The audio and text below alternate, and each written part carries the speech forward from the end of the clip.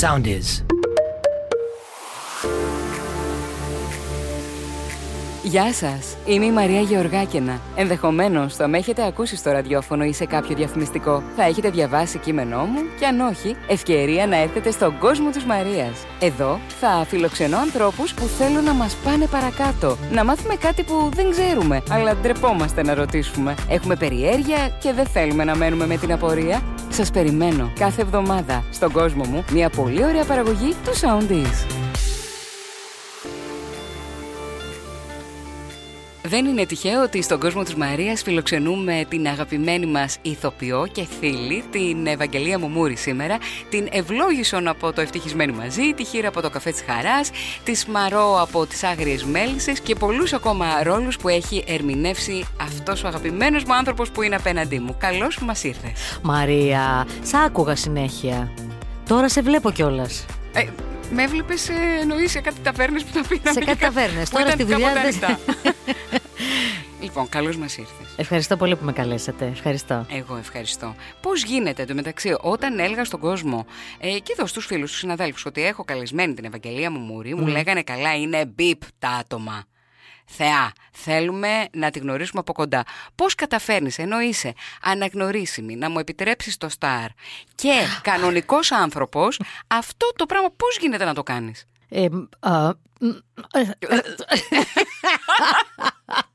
Απλώς είμαι. Είμαι ένας κανονικός άνθρωπος, ο οποίος η ζωή με έφερε να είμαι λίγο πιο αναγνωρίσιμη λόγω της δουλειάς μου. Είμαι ένας σοβαρός άνθρωπος που δεν παίρνω τον εαυτό μου πολύ στα σοβαρά. Και νομίζω ότι το γοητευτικό είναι αυτό. Δεν την έχεις ακούσει ποτέ? Όχι, δεν την έχω ακούσει και θα σου πω γιατί την πρώτη φορά που έκανα τηλεόραση, ενώ ήμουνα στο θέατρο, δούλευα ήδη με μεγάλους ρόλους και σε κρατικές σκηνές. Την πρώτη φορά που έπαιξα στην τηλεόραση βγαίνει ένα τρέιλερ. Βγήκε το τρέιλερ τη Δευτέρα και εγώ έπαιζα, ας πούμε, την Παρασκευή. Τετάρτη πάω στο σινεμά και εκεί που περιμένω τα popcorn, είναι ένας τύπος, με βλέπει και γυρνάει στον άλλον και λέει αυτή που παίζει στη τηλεόραση. Και χάρηκαν πάρα πολύ που με είδανε από ένα τρέιλερ. Και διαπιστώνω ότι τελικά δεν χρειάζεσαι πολύ για να ξεχωρίσεις όταν είσαι στην τηλεόραση. Το θέμα είναι να σε ξέρουν, αλλά πώς να σε ξέρουν. Άρα λοιπόν, όταν κατάλαβα ότι μην κάνοντας τίποτα ο άλλος είμαι για αυτόν κάτι, διαπίστωσα λοιπόν ότι στη διαδρομή θα πρέπει να είμαι κάτι για να αξίζω το θαυμασμό του. Εσύ πώς θα ήθελες να σε ξέρουν? Σαν έναν άνθρωπο που παίρνει πάρα πολύ σοβαρά τη δουλειά του, αγαπά το θέατρο και ζει μέσα στο θέατρο, αγαπά τους ανθρώπους και τη νοιάζει πάρα πολύ και η αγάπη των ανθρώπων.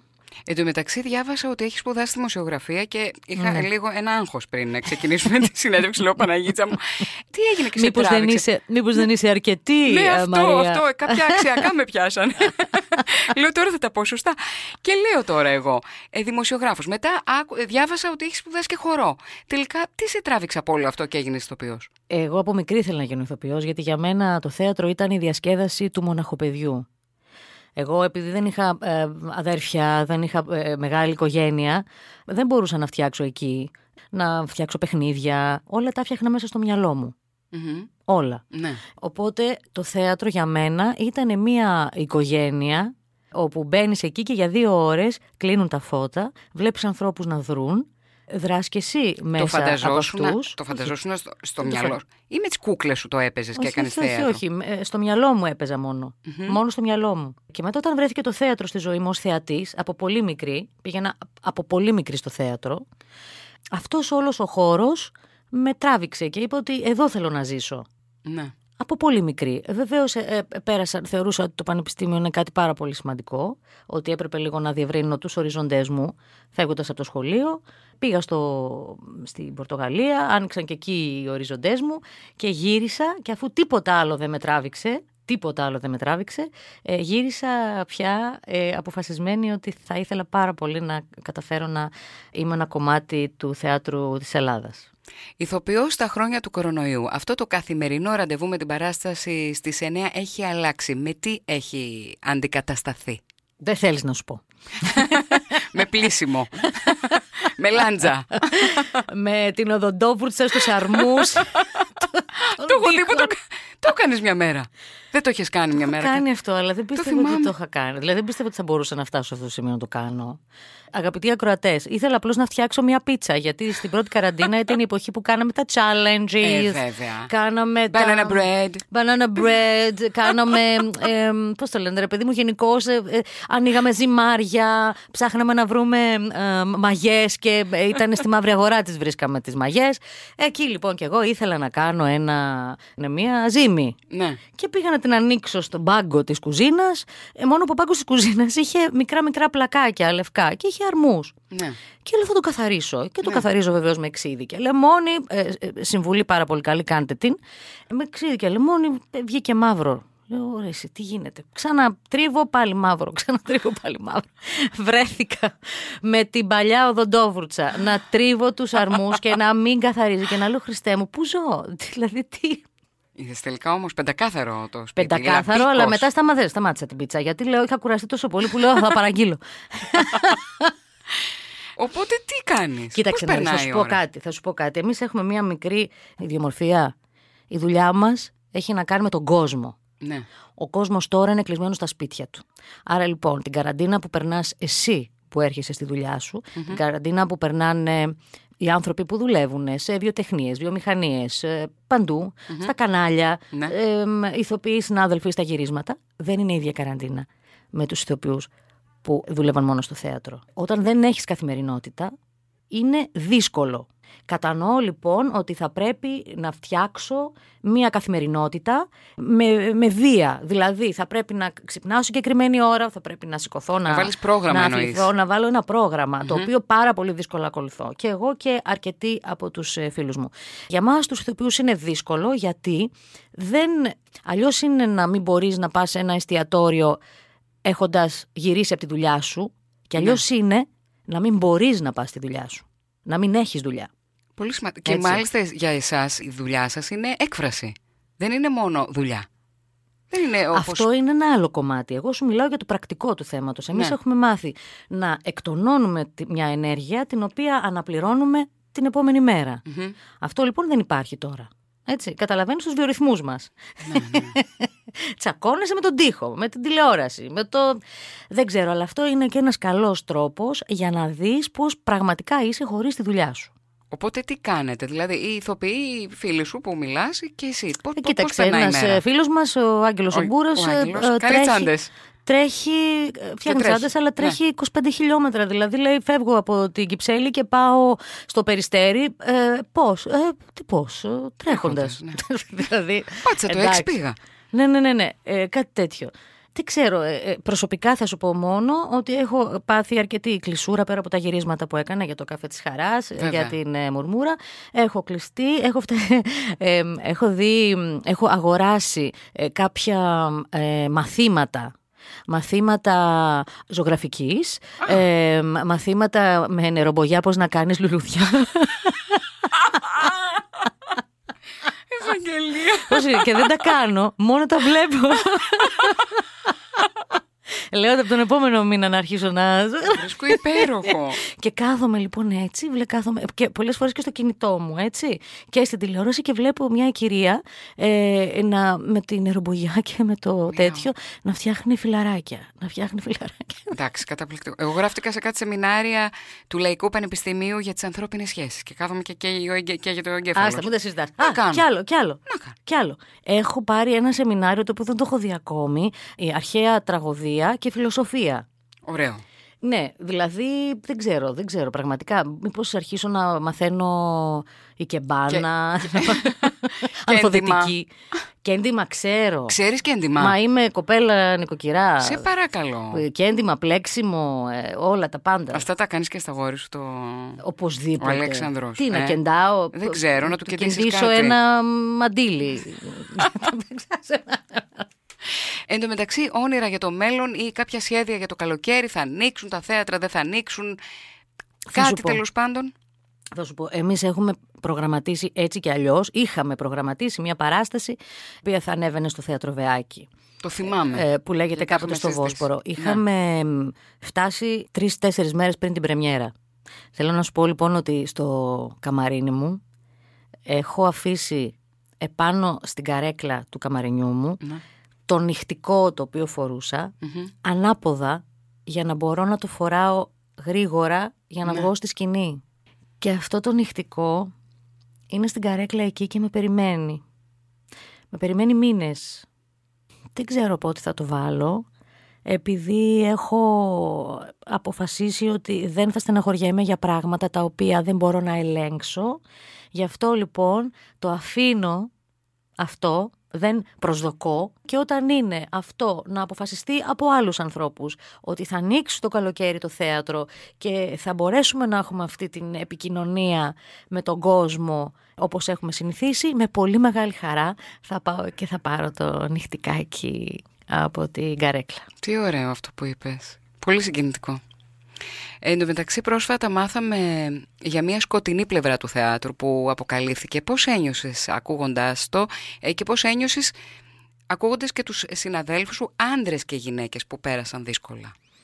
Ο χώρος μας είναι πάρα πολύ μικρός και επειδή κάθε χρόνο αλλάζουμε συνεργασίες, οι περισσότεροι γνωριζόμαστε. Ξέραμε κάποια πράγματα για κακοδιαχείριση της εξουσίας, όμως δεν ξέραμε το βάθος αυτής της μαυρίλας. Δηλαδή δεν ξέραμε κάτι για βιασμούς, δεν ξέραμε κάτι για τα πολύ πολύ άσχημα που ακούσαμε.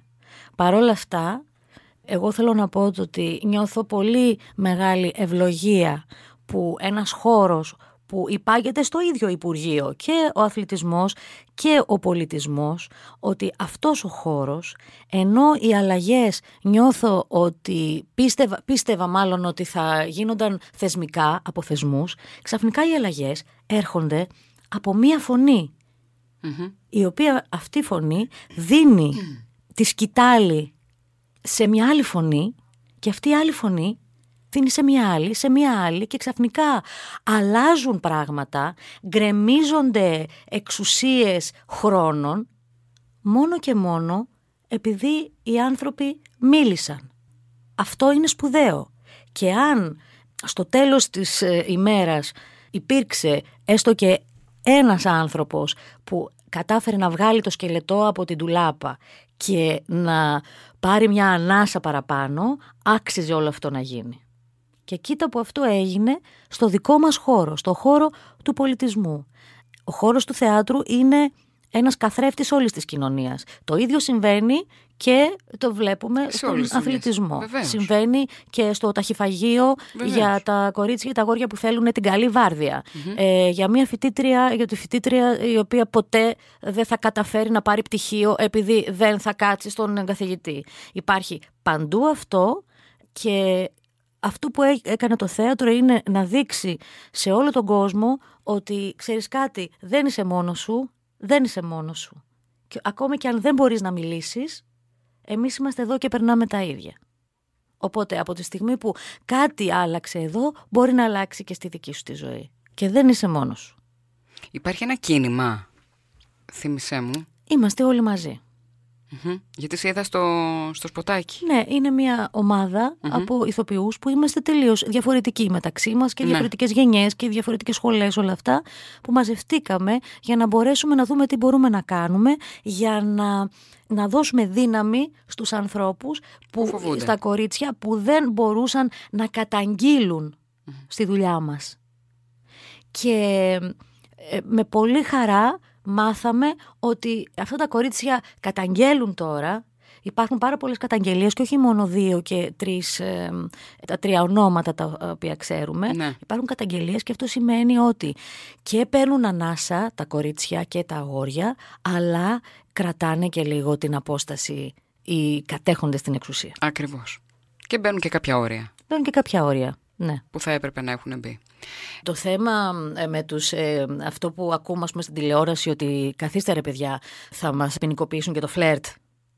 Αυτό όταν τα ακούω, άλλο το ένα πρώτα απ' όλα, άλλο το άλλο. Όχι, θέλω να σου πω ότι η απόσταση ανάμεσα στο φλερτ και τη σεξουαλική παρενόχληση δεν είναι μια λεπτή γραμμή. Ναι. Είναι ένα τεράστιο κενό, όπου όταν φεύγει ο ένας και μπαίνει εκεί, σταματάει ο κόσμος. το νιώθουν, το καταλαβαίνουν και οι δύο πλευρές και το καταλαβαίνουν και οι άλλοι που είναι γύρω. Άρα λοιπόν, παιδιά, μη φοβάστε να φλερτάρετε, γιατί δεν είναι τρελός ο άλλος που λέει ότι έχεις περάσει τη γραμμή, έχεις περάσει το χιλιόμετρο. Ναι. Ναι. Νομίζω λοιπόν ότι ανοίγοντας τα θέατρα, λίγο οι άνθρωποι θα είναι πιο πολύ στο κέντρο τους. Και έτσι, όταν όλοι μας είμαστε στο κέντρο μας, μπορούμε να είμαστε και καλύτερα μαζί. Ξέρεις τι συζητούσα με το φίλο μας τον Άγγελο?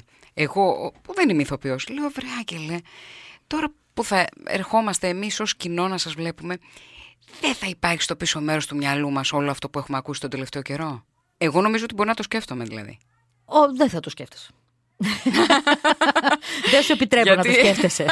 Γιατί εννοείς προφανώς ότι θα με έχει συνεπάρει η παράσταση? Όχι, θέλω πριν, να πω. Πριν όχι, μπω σε αυτό εννοώ. Όχι, δεν νομίζω. Θα σου πω γιατί είμαι σίγουρη ότι εσύ ξέρεις ότι στη δουλειά σου έχει συμβεί το ίδιο. Νομίζω ότι αυτό που θα κάτσεις και θα δεις, αυτό που θα σκέφτεσαι είναι κοίτα να δεις που αυτοί τα κατάφεραν και εγώ δεν τα κατάφερα. Πολύ ωραία έτσι που το λες, βέβαια. Επίσης θέλω να σου πω ότι... Θέλω να σου πω κάτι πάρα πολύ σημαντικό. Ναι, το θυμήθηκα.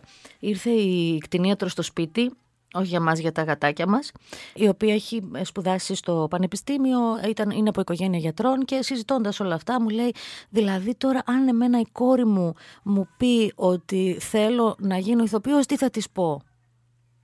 Και δεν ήξερα τι να της απαντήσω. Και της λέω, Χρυσή μου, η κόρη σου θα της απαντήσει με τον ίδιο τρόπο αν σου πει ότι ξέρεις κάτι, θέλω να γίνω πανεπιστημιακός, θέλω να γίνω γιατρός. Ξέρεις τι γίνεται στα νοσοκομεία, το ξέρεις από τους γονείς σου. Θέλω να γίνω δικηγόρος, μην μιλήσουμε για τα δικαστήρια. Θέλω να δουλέψω στο σούπερ μάρκετ, μην μιλήσουμε τι γίνεται στα σούπερ μάρκετ. Θέλω να γίνω δασκάλα. Θέλω να πω ότι ακόμα και θέλω να γίνω νοικοκυρά. Ναι. Μην μιλήσουμε λοιπόν για την ενδοοικογενειακή βία. Θέλω να πω το ότι οτιδήποτε σου πει το παιδί σου ότι θέλει να γίνει, δεν μπορείς να λες πω μην πάει στο θέατρο γιατί το θέατρο είναι κακό πράγμα και ότι στο θέατρο σε βιάζουνε ή στο θέατρο σου την πέφτουνε. Έτσι. Εγώ νομίζω ότι είναι, πώς να πω, το ότι είμαι... Θαύμασα λοιπόν εγώ τις συναδέλφους μου που κατάφεραν να μιλήσουν γι' αυτό. Ξεσκάρταρε ο χώρος, ας πούμε. Δεν το πίστευα. Ξεσκάρταρε. Δεν το πίστευα ρε εσύ. Εγώ γνωρίζω 20 χρόνια για τη φίλη μου την Τζέννη την Μπότση, την ιστορία της και το ζούσα πολύ, πώς να πω, πολλές φορές βρισκόμασταν κάπου και ερχόμουν με ένα φίλο μου ο οποίος ήταν λίγο ξανθός και έμοιαζε του τέτοιου, του ακατανόμαστου και ερχόταν και την έβλεπες από μακριά ότι φοβόταν πως ήταν εκείνος. Και της λέω τι έγινε, μου λέει νόμιζα ότι ήρθες με αυτόν. Λέω συγγνώμη. Και πες ότι ερχόμουν με αυτό. Θα ερχόμουν σε σένα. Μα έλατε. Δηλαδή φοβόταν η κοπέλα. Δεν μπορούσε να το αντιμετωπίσει. Να αντιμετωπίσει τους φόβους της. Και ζούσε 20 χρόνια με αυτό. Ενώ ότι δηλαδή εσείς συναντιέστε σε πρεμιέρες που σας καλούν, μας καλούν και μας. Ζούσε 20 χρόνια έχοντας στο νου της ότι μην το πετύχω πουθενά. Ναι, κατάλαβες. Οπότε όταν εγώ είδα τη φωτογραφία της στην τηλεόραση, στις ειδήσεις, μαζί με τη φωτογραφία του ανθρώπου που πριν από 20 χρόνια της έκανε αυτό που της έκανε, σοκαρίστηκα. Εγώ δεν πίστευα ότι θα γινόταν ποτέ αυτό. Δεν πίστευα ποτέ ότι θα χάσει το θέατρό του ο έτερος, ας πούμε, συνάδελφος. Ούτε ότι, θέλω να πω ότι δεν μπορούσα να το φανταστώ αυτό το πράγμα, ότι θα γίνει. Για τη Μαρία εμείς έχουμε μεγαλώσει με μία, πώς να σου το πω, πέρα από το ότι πρέπει να σεβόμαστε τους μεγαλύτερους, υπήρχε και μία ιεραρχία. Δηλαδή εμείς λέγαμε ότι εμείς έχουμε το ρόλο μας μόνο να σκεφτόμαστε. Ο σκηνοθέτης ή ο θειασάρχης έχει να σκεφτεί το ρόλο του, έχει να σκεφτεί εμάς, έχει να σκεφτεί το θέατρο, έχει να σκεφτεί το κοινό, έχει να σκεφτεί το ταμείο, έχει να σκεφτεί την παραγωγή. Οπότε δικαιολογημένα φωνάζει, δικαιολογημένα μου μιλάει άσχημα και εγώ δεν πειράζει να το δεχτώ. Κατάλαβες, θέλω να πω ότι προσωπικά το έχω ζήσει αυτό το πράγμα. να λέω άστονε μωρέ, εντάξει. Σου έχει συμβεί? Όχι, δεν μου έχει συμβεί τίποτα. Όχι σεξουαλικά, αλλά να σου μιλήσει άσχημα ή ναι. να Εγώ σε ταπεινώσει. Εγώ ένα πάρα πολύ αγαπημένο σκηνοθέτη που με είχε από πολύ μικρή, ας πούμε, στις 3-4 δουλειές και μου έχει δώσει πάρα πολύ ωραίους ρόλους, ο οποίος κάποια στιγμή μου φώναζε και ερχόταν μετά και μου λέγε εντάξει τώρα εσένα σου φωνάζω γιατί εσύ είσαι δικό μου παιδί. Φώναζε σε μένα για να ακουστεί παντού. Ναι, θέλω να πω, τις έπιανε μετά και σου λέγε. Ναι, αλλά εμένα η καρδούλα μου το ξέρε όταν φώναζε. Ή θέλω να πω ότι βεβαίως έχω ζήσει και από έναν από αυτούς τους ανθρώπους επάνω στη σκηνή να νιώθω πάρα πολύ άθλια γιατί δεν με ατακάριζε, γιατί με έκανε να νιώθω άσχημα πάνω στη σκηνή, μου έκανε παρατηρήσεις. Θέλω να πω ότι. Νομίζω έτσι μάθανε και εκείνοι. Αχ, δεν με νοιάζει καθόλου. Δεν σε νοιάζει, σωστά. Έχεις δίκιο. Δεν με νοιάζει καθόλου. Απλώς έλεγα τι θα κάνω τώρα, θα το καταπιώ και θα περιμένω να τελειώσει αυτή η σεζόν. Γιατί κανένας ηθοποιός δεν θέλει να χάσουν οι άνθρωποι τη δουλειά τους. Θέλει να τελειώσει αυτή η σεζόν και άμα έχει τη δυνατότητα να μην συνεργαστεί ξανά μαζί του. Έχει τη δυνατότητα, αυτό είναι το κακό. Πολλές φορές δεν έχει και ξανασυνεργάζεται. Ναι. Γιατί έτσι. Και οι άνθρωποι, ξέρεις, αυτοί που έχουν την εξουσία και την τοξικότητα, για να μπορέσουν να νιώσουν θεοί, φτιάχνουν μια αυλή γύρω τους. Ηθοποιούς που παίρνουν συχνά, ηθοποιούς που τους κάνουν λίγο τα χατήρια. Αλλά και αυτοί οι άνθρωποι, για σκέψου πόσο θέλουν να δουλέψουν, γιατί έχει και καλά πράγματα αυτός ο άνθρωπος. Δεν είναι πάντα δυνάστης. Κατάλαβες. Δεν ξέρω τι θα γίνει, δεν ξέρω αν θα ξαναγυρίσουν αυτοί οι άνθρωποι στο θέατρο, δεν ξέρω αν το θέμα λοιπόν, κοίτα να δεις. Ακόμη και να γυρίσουν, ακόμα και να υπάρξουν παραγωγή, να τους, να τους δώσουν το θέατρό τους. Πια, επειδή το θέατρο είναι των ηθοποιών και των θεατών, το κοινό οφείλει να κάνει τη δουλειά του. Και αυτή τη στιγμή η δουλειά του κοινού είναι να μην ξεχάσει. Αν λοιπόν το κοινό πάει, θα δει τον άνθρωπο αυτόν πάνω στη σκηνή. Δηλαδή το κοινό θα ξαναδώσει το θέατρο στον άνθρωπο. Σωστά. Να το ελαφρύνουμε λιγάκι. Μα δεν είναι βαρύ. Εγώ στεναχωριέμαι. Όχι, είναι η πραγματικότητα. Είναι η πραγματικότητα και θέλω να σου πω ότι εμείς είμαστε πραγματικά. Και σοκαρίστηκα με όλο αυτό, να ξέρεις. Τώρα, εσύ κάποια πράγματα θα τα ήξερες παραπάνω. Αλλά. Εσύ τι σοκαρίστηκες. Εμείς ξυπνάγαμε κάθε μέρα πρωί-πρωί, ανοίγαμε την τηλεόραση και μιλάγαμε στα τηλέφωνα. Το φαντάζομαι. Και λέγαμε, δηλαδή, τι θα γίνει. Θα γίνει αυτό, θα γίνει το άλλο. Τι θα βγει και για αυτόν. Θα βγει και για αυτόν. Και δεν το πιστεύαμε ότι συμβαίνει. Είδαμε τον άλλο με τις αλυσίδες και δεν το πίστευα ότι έφτασε η δικαιοσύνη να το κάνει αυτό. Δεν το πιστεύαμε. Ήτανε σαν να βλέπεις, πώς το λένε ρε παιδί μου, σαν να βλέπεις κινούμενα σχέδια, σαν να βλέπεις Σούπερμαν. Δεν ξέρω. Ναι. Αλλά επιστημονική φαντασία. Επειδή δεν θεωρώ ότι αυτό είναι στενάχωρο, αυτό είναι πολύ θετικό. Είναι θετικό. Γιατί στο τέλος το θέμα είναι να είσαι συνειδητός. Δηλαδή να κάνεις ό,τι κάνεις, αλλά να περιμένεις και τις συνέπειες. Και αυτή τη στιγμή πληρώνουμε όλοι τις συνέπειες της ζωής μας. Τι πιο θετικό από αυτό. Έχεις δίκιο. Εν τω μεταξύ, προλίγου μπήκε η Μαργαρίτα Λοΐζου, που είναι μάνατζερ στο Ρυθμό 949, και της είπε ένα πάρα πολύ ωραίο της Ευαγγελίας, γιατί εγώ την έχω δει αρκετές φορές στο θέατρο και κατάλαβα ακριβώς τι εννοούσε. Της λέει: μου αρέσει πάρα πολύ η Ευαγγελία, γιατί ακροβατείς στο δράμα και την κωμωδία. Εντάξει, αυτό είναι μεγάλο, δηλαδή πολύ μου αρέσει. Το μου άρεσε πάρα πολύ και είσαι αυτό ακριβώς. Στην τελευταία παράσταση με τον κρατερό Κατσούλη. Το Βλαδίμιο τον Κυριακίδη και την Ναταλία τη Δραγούμη. Ναι. Που ήρθα να σε δω, θυμάσαι που ήρθα μετά και στα καμαρίνια, είχα τρελαθεί. Δηλαδή, ενώ ήταν τόσο διασκεδαστική η παράσταση, στο τέλος είχα μουδιάσει. Λέω, τι έγινε τώρα. Λέω, εγώ γελούσα πριν 5 λεπτά, 3 λεπτά. Τι έγινε τώρα. Ξέρεις, πώς το κάνεις αυτό. Η ζωή δεν είναι αυτό. Δεν είναι αυτό η ζωή. Ναι. Να γελάς και μετά ξαφνικά να συμβαίνει κάτι, να σου έρχεται κάτι στο μυαλό και να σκοτεινιάζεις. Δεν είναι να κλαις και εκεί που κλαις λες και είναι το αστείο μαζί. Εγώ από πάρα πολύ μικρή έβαλα σαν στόχο υποκριτικά να είμαι ανάμεσα σε αυτά τα δύο. Η ψυχή μου είναι δραματική, αλλά η έκφρασή μου είναι. Ναι, κοίταξε, εγώ είμαι ακροβατό. Κομίκας έχω εσένα. Έτσι νομίζεις, βεβαίως, ναι. Γιατί και όσες φορές έχουμε βγει έξω, γιατί πρώτα, να ξέρετε, την Ευαγγελία τη γνώρισα ως φίλη. γιατί είναι η κολλητή του παιδικού μου φίλου του Άγγελου Μπούρα. Οπότε σε γνώρισα σε ταβερνάκι να τα πίνουμε, να τα κάνουμε. Κοίτα να δεις, φαντάσου τώρα να είμαστε στο ταβερνάκι να τα πίνουμε, να τα κάνουμε και μετά να είμαι εγώ και να λέω αχ, που λες λοιπόν τα προβλήματα. Μαρία! Όχι, εγώ επιλέγω να δίνω φως στους ανθρώπους, τα σκοτάδια μου να τα διαχειρίζομαι και να τα μοιράζομαι με ελάχιστους ανθρώπους και όπως ισορροπώ στο θέατρο και καταφέρνω να ισορροπώ ανάμεσα στην κωμωδία και στο δράμα, να έχω και κυνηγάω και αυτή την ισορροπία και στη ζωή μου, ας πούμε. Ήρθε η ώρα να παίξουμε ένα πάρα πολύ ωραίο παιχνίδι, ναι, που θέλω να συμπληρώσεις κάποιες φράσεις ή τέλος πάντων ό,τι σου έρχεται στο μυαλό μπορεί να λες. Ό,τι μου έρχεται στο μυαλό μπορώ να λέω. Τώρα, αυτά που δεν πρέπει να υποθούν φαντάζομαι πρέπει να τα κόψουμε. Επειδή δεν φιλτράρομαι, ας το κάνει ο μοντέρ σου. Ωραία, εντάξει. Λοιπόν, το χειρότερό μου την ώρα της παράστασης είναι... να παίζει ο θεατής με τον μπεγλέρι του. Δεν αντέχω. Το μου τι, κάτι φάνηκε λίγο κινκί.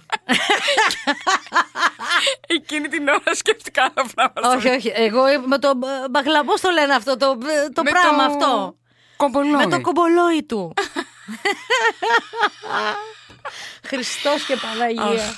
Δεν αντέχω άλλο την καραντίνα, γιατί δεν μπορώ να βγω έξω, μου έχουν κλείσει τις πισίνες για να κολυμπάω, θα πρέπει δηλαδή να σταματάω να τρώω για να μπορώ να βγω από τις πόρτες, γιατί δεν μπορώ να δω τους φίλους μου, γιατί δεν μπορώ να πάω στα μπαρ και να χορεύω πάνω στις μπάρες. Δεν το έκανα αυτό νωρίτερα, αλλά να σας πω φίλοι ακροατές, όταν ανοίξει καραντίνα θα με ψάχνετε και θα με βρίσκετε πάνω σε κάτι μπάρες να χορεύω γυμνή με ξένους.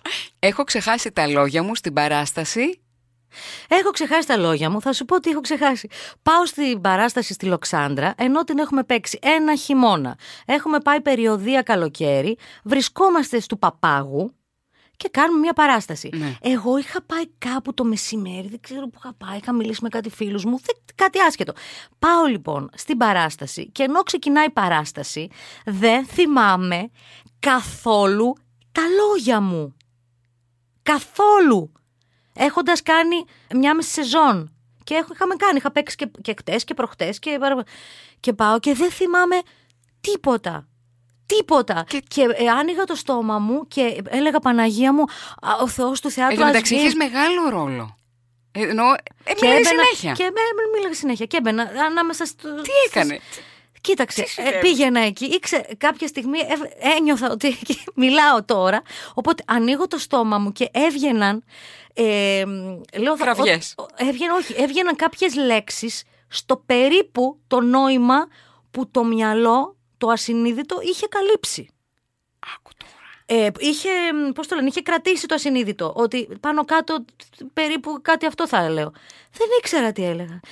Και την ώρα που μιλούσα κοιτούσα με αγωνία τους συναδέλφους ότι... Εκείνοι καταλάβαιναν, πιστεύεις? Ναι, με κοιτούσαν περίεργα. Λένε γιατί τα λέει τα ίδια με άλλα λόγια. Αλλά εγώ δεν ήξερα τι έλεγα. Αυτό συνέβαινε 2 ώρες. Γύρναγα και έλεγα, παιδιά, έμπαινα μέσα στις κόντες και λέω, πια συγγνώμη, δεν ξέρω τι λέω παρακάτω. Δεν ξέρω τι λέω, με σπρώχνανε να βγω. Ήτανε πραγματικά ο χειρότερος. Το κείμενο υπάρχει κάπου. Ποιο κείμενο, παιδί μου, σου λέω, δεν είχαμε κείμενο, είχαν περάσει όλα αυτά. Που το είχαμε. Δεν ξέρω, σαν του Παπάγου κάτι να είχε εκείνη την ημέρα που να μην με ήθελε ενεργειακά. Δεν μπορούσα, αφού μιλούσα και κοιτούσα με απόγνωση τους συναδέλφους και τους ζήταγα με τα μάτια μου συγγνώμη, αλλά δεν μπορώ να κάνω ό,τι μπορώ. Εκείνοι μετά σου είπαν ότι το είχαν καταλάβει, ας πούμε? Φυσικά γελάγανε. Εγώ είχα ίδρωνα, είχε ανέβει πίεσή μου, δεν ξέρω τι είχε ανέβει. Δηλαδή αυτό να ξέρεις ότι είναι πριν τις πρεμιέρες, το βλέπουμε αυτό σε φιάλτη. Ότι βγαίνεις στη σκηνή και δεν ξέρεις σε τι έργο παίζεις, δεν ξέρεις ποιοι είναι, ή πας σε άλλο θέατρο. Το βλέπεις αυτό. Αλήθεια, είναι πολύ γνωστό σε φιάλτης. Αυτό τον εφιάλτη εγώ. Τον έζησα πάνω στη σκηνή και είχε και κόσμο κάτω. Ω Θεέ μου. Άσε τώρα το λέω και μου είχε ανέβει το στο κεφάλι πάλι. Έχω αργήσει να πάω στην παράσταση γιατί ήμουνα στην Πάτρα. Στο καρναβάλι. Ντυμένη χορεύτρια. Όχι, ήμουν στην Πάτρα και έπρεπε να γυρίσω γιατί την Τετάρτη ήμουνα στο θέατρο. Έπαιζα στο θέατρο. Φεύγω λοιπόν από την Πάτρα, αλλά δεν είχα φύγει από την Πάτρα. Είχα φύγει από πιο μακριά. από κάτι χωριά της Πάτρας. Και παίρνω το αμαξάκι μου όμως είναι 1200 κυβικά. Και πηγαίνω λοιπόν και πιάνει βροχή. Έχει κάτι φορτηγά. Να μην μπορώ να προσπεράσεις, να σταματάει η βροχή, να βγαίνει ήλιος, να μην φτάνει ποτέ η Ελευσίνα. Ποτέ. Δηλαδή η ώρα ήταν 7:30, όπου εγώ καταλαβαίνω ότι πηγαίνω 2 ώρες πριν στο θέατρο. Και ήμουν 7:30 και ήμουν ακόμα στην Ελευσίνα. Δηλαδή για μένα ήταν κάτι συγκλονιστικό. Είχα κλείσει τη μουσική, γιατί για κάποιο λόγο, δεν ξέρω, είχα κλείσει τη μουσική για να συγκεντρωθώ. Για να συγκεντρωθείς, ναι, όπως όταν μπακάρουμε. Ναι. Κλείνω. Είχα έρθει κοντά στο τιμόνι και προσπέρναγα, έκανα προσπεράσεις, πήγαινα και λέω δεν θα φτάσω ποτέ, δεν ξέρω τι θα γίνει. Φτάνω βεβαίως 8:30 ώρα στο θέατρο, όπου η παράσταση ήταν 9:04. Για μένα ήταν πια τέλεια του κόσμου. Τι ζωδίου είσαι? Ταύρος. Γι' αυτό. Δεν ξέρω, σου λέω ήταν το χειρότερο μου. Ναι. Και μετά λέω θα ξαναπώ ποτέ, δεν θα πάω πουθενά, όλα αυτά. Ναι. Στον ύπνο μου το βράδυ έβλεπα ότι τράκαρα με τα φορτηγά που ήθελες να προσπεράσεις στην πραγματικότητα. Γλυκούλα, τι να κάνεις κι εσύ. Τι κάνω αν με φυλάς στο στόμα ο παρτνέρ και έτσι δεν μοσχοβολά να πεις? Το λες από πριν. Και καλά στην πλάκα, να σου πω βάλει ένα σπρέι, Όχι, γενικώς κοίταξε, εμείς δεν τρώμε, ας πούμε, σκορδαλιές και τέτοια 20 Μαρτίου, δεν τα τρώμε αυτά. Γιατί σέβεσαι. Φυσικά σέβεσαι. Δεν τρως φακές χωρίς κόρδο, σεβόμαστε. Έλα, ωραίο. Δεν μου έχει τύχει κάτι τέτοιο στα 25 χρόνια της δουλειάς μου. Δεν μου έχει τύχει. Τουναντίον έχω ας πούμε, πώς να πω, για να δεις πόσο σεβόμαστε ο ένας τον άλλον. Όταν έπρεπε να αγκαλιάσω τον Θανάση τον Ευθυμιάδη, γιατί είχαμε μια σκηνή στο θέατρο που ήμασταν σε ένα κρεβάτι και αγκαλιαζόμασταν και όλα αυτά, του είχα πάει 3 milk τέτοια, πώς τα λένε, γαλακτώματα. Και του είπα, μύρισε αυτά τα 3, πες μου ποιος αρέσει περισσότερο. Και αυτό που του άρεσε περισσότερο, το φόραγα για να νιώθει και αυτός καλά και εγώ. Μου κάνεις πλάκα. Φανταστικό αυτό. Όχι, το θεώρησα ότι ήταν ένα σεβασμός απέναντι στο συνάδελφο, ξέρω εγώ, βλακιά. Πολύ ωραίο. Πολύ γλυκό. Αλήθεια. Ναι. Ωραία. Χαίρομαι. Πολύ μ' άρεσε. Ερωτεύτηκες τον Αλέξανδρο, τον σύζυγό σου, γιατί? Έλαντε. Θα τον βάλω να τα ακούσει, Έλαντε. Τον πάρω τηλέφωνο. Κοίτα, δεν ξέρω. Ποιος σου είπε τον ερωτεύτηκα? Προξενιό ήταν. Είναι και ωραίο αγόρι, να το πω. Ωραίο αγόρι είναι, αυτό δεν έχει καμία σημασία. Προξενιό ήταν πάντως. Γελάει, παιδιά. Τον ερωτεύτηκες όμως γιατί? Ποιος σου είπε ότι τον ερωτεύτηκα? Τον αγαπάς, επειδή γιατί? δεν μπορώ να βρω κανέναν άλλον. Τώρα θα αναγκαστώ να μείνω μαζί του, γιατί πού να τρέχεις τώρα. Πού να τρέχεις τώρα με... Πού να τρέχεις τώρα. Το πρώτο πράγμα που θα κάνεις μόλις μας βγάλουν. Όχι, αλήθεια είναι να σου πω για τον Αλέξανδρο ότι ένα στοιχείο του το οποίο δεν έχει να κάνει με το αίσθημά μου, με το συναίσθημά μου, γιατί αυτά μπορεί να αλλάζουν. Έτσι. Αλλάξει δεν αλλάξει το συναίσθημα, η πραγματικότητα είναι ότι ο Αλέξανδρος είναι ένας πολύ ακέραιος άνθρωπος. Και για μένα αυτό είναι πολύ σπουδαίο. Είναι σπουδαίο για τους φίλους μου, είναι σπουδαίο για τον άνθρωπο μου που επιλέγω να είμαι μαζί, είναι σπουδαίο για τον συνάδελφό μου. Αυτό μόνο θα πω, γιατί όλα τα άλλα, ξέρεις, πολλές φορές λες και λες τώρα να μιλήσω, ας πούμε, για αυτόν, αλλά δεν ξέρεις πώς έρχεται η ζωή και μετά μπορεί να νιώθω άσχημα που μίλησα για τον Αλέξανδρο, αλλά η πραγματικότητα είναι ότι είναι ένας πολύ ακέραιος άνθρωπος και είμαι πολύ χαρούμενο που τον έχω γνωρίσει. Ο προορισμός που θα πας μόλις τελειώσει η καραντίνα? Θα μου πεις τζιά τώρα. Όχι, θέλω να πάω κάπου. Να πάρω ένα αεροπλάνο και να πάω. Ναι, ρε εσύ. Θέλω να πάρω αεροπλάνο. Ναι. Θέλω να πάω κάπου. Όχι πάρα πολύ μακριά. Πορτογαλία που ήσουν. Άσε στην Πορτογαλία. Σκέφτομαι. Που έκανες μεταπτυχιακό? Δεν έκανα μεταπτυχιακό. Έκανα προπτυχιακό. Πήγα για Εράσμους και κάθισα περισσότερο. Πήρα και κάποια άλλα μαθήματα επικοινωνιολογίας. Και ήταν υπέροχα εκεί. Άστα. Θα τρελαθείς, Μαρία. Ναι, το συζητάγαμε με τον Άγγελο μου πώς πάμε. Θα τρελαθείς. Πώς πάμε όλοι μαζί, τι ωραία. Καλά. Θα ξέρεις και το.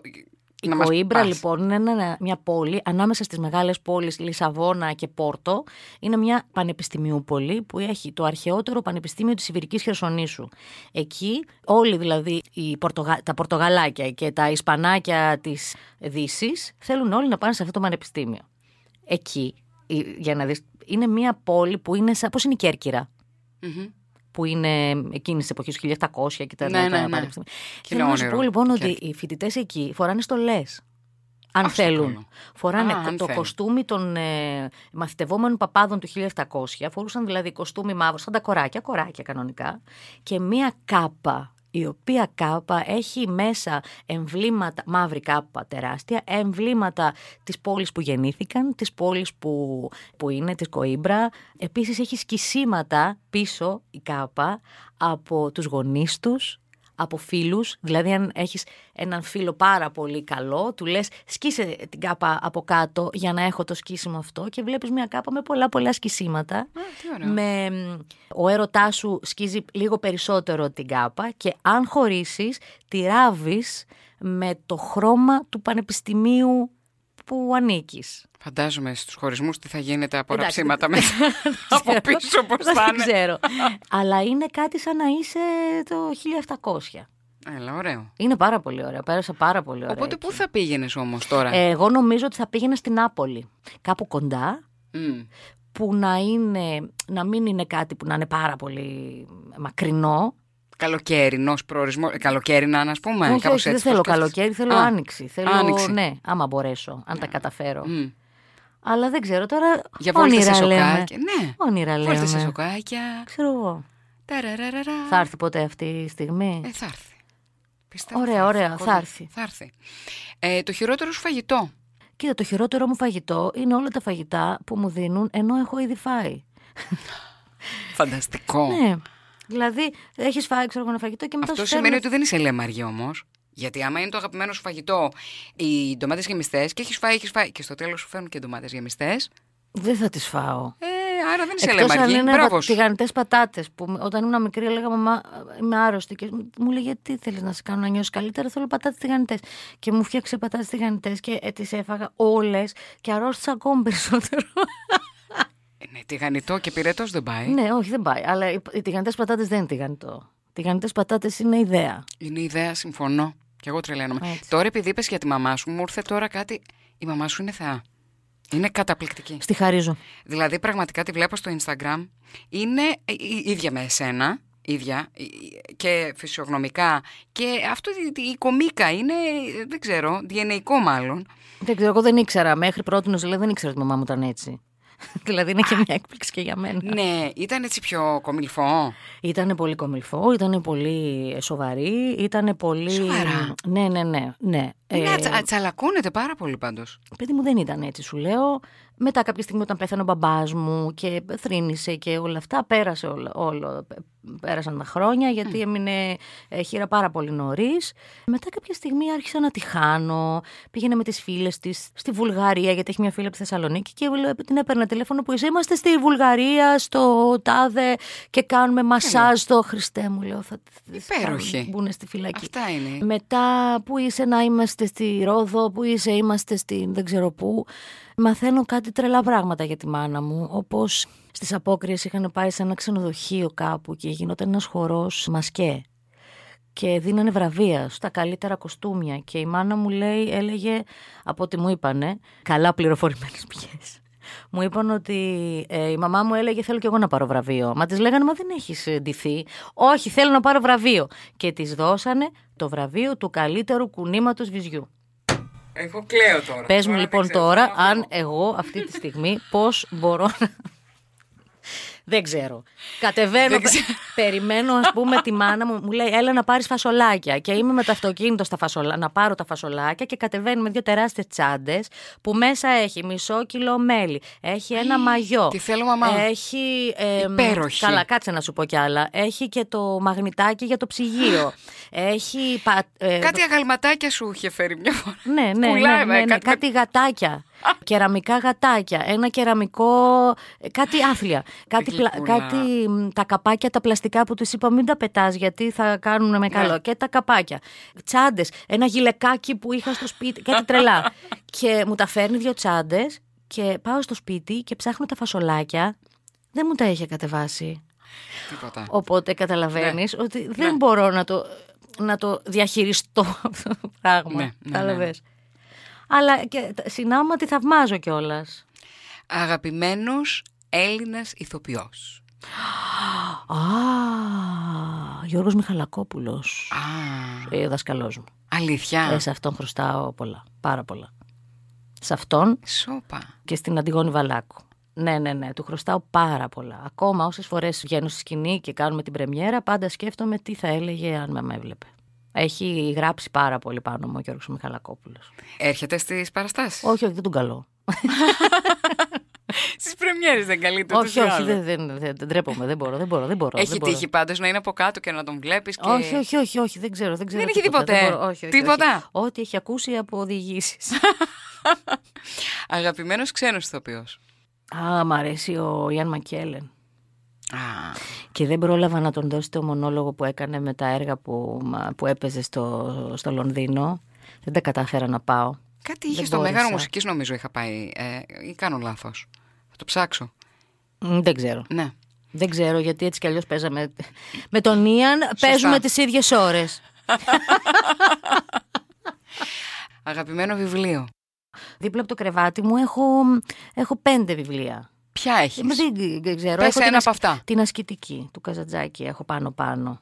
Άτο. Τώρα στην καραντίνα, επειδή δεν δούλευα, ενώ δεν εκφραζόμουν, ήθελα να βρω ένα κείμενο το οποίο να μην είναι έμετρο, αλλά να μην είναι στον πεζό λόγο. Πεζός είναι ο λόγος, αλλά είναι αρκετά δύσκολος να διαβαστεί και ήθελα πάρα πολύ να ασκήσω λίγο την τέχνη μου πάνω σε αυτό και κάθε βράδυ διαβάζω αυτό.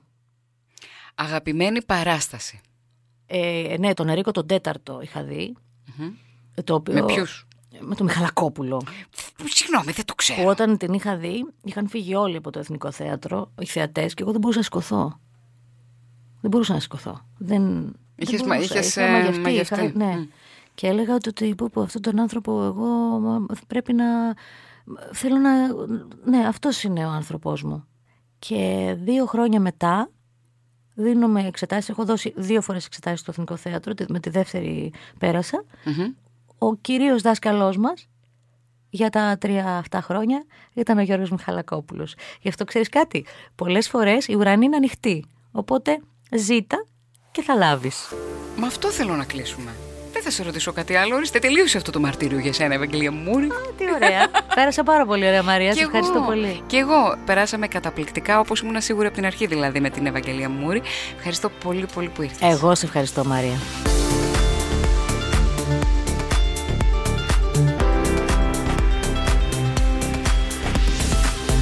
Ακολουθήστε μας στο Soundees, στο Spotify, στο Apple Podcasts και στο Google Podcasts.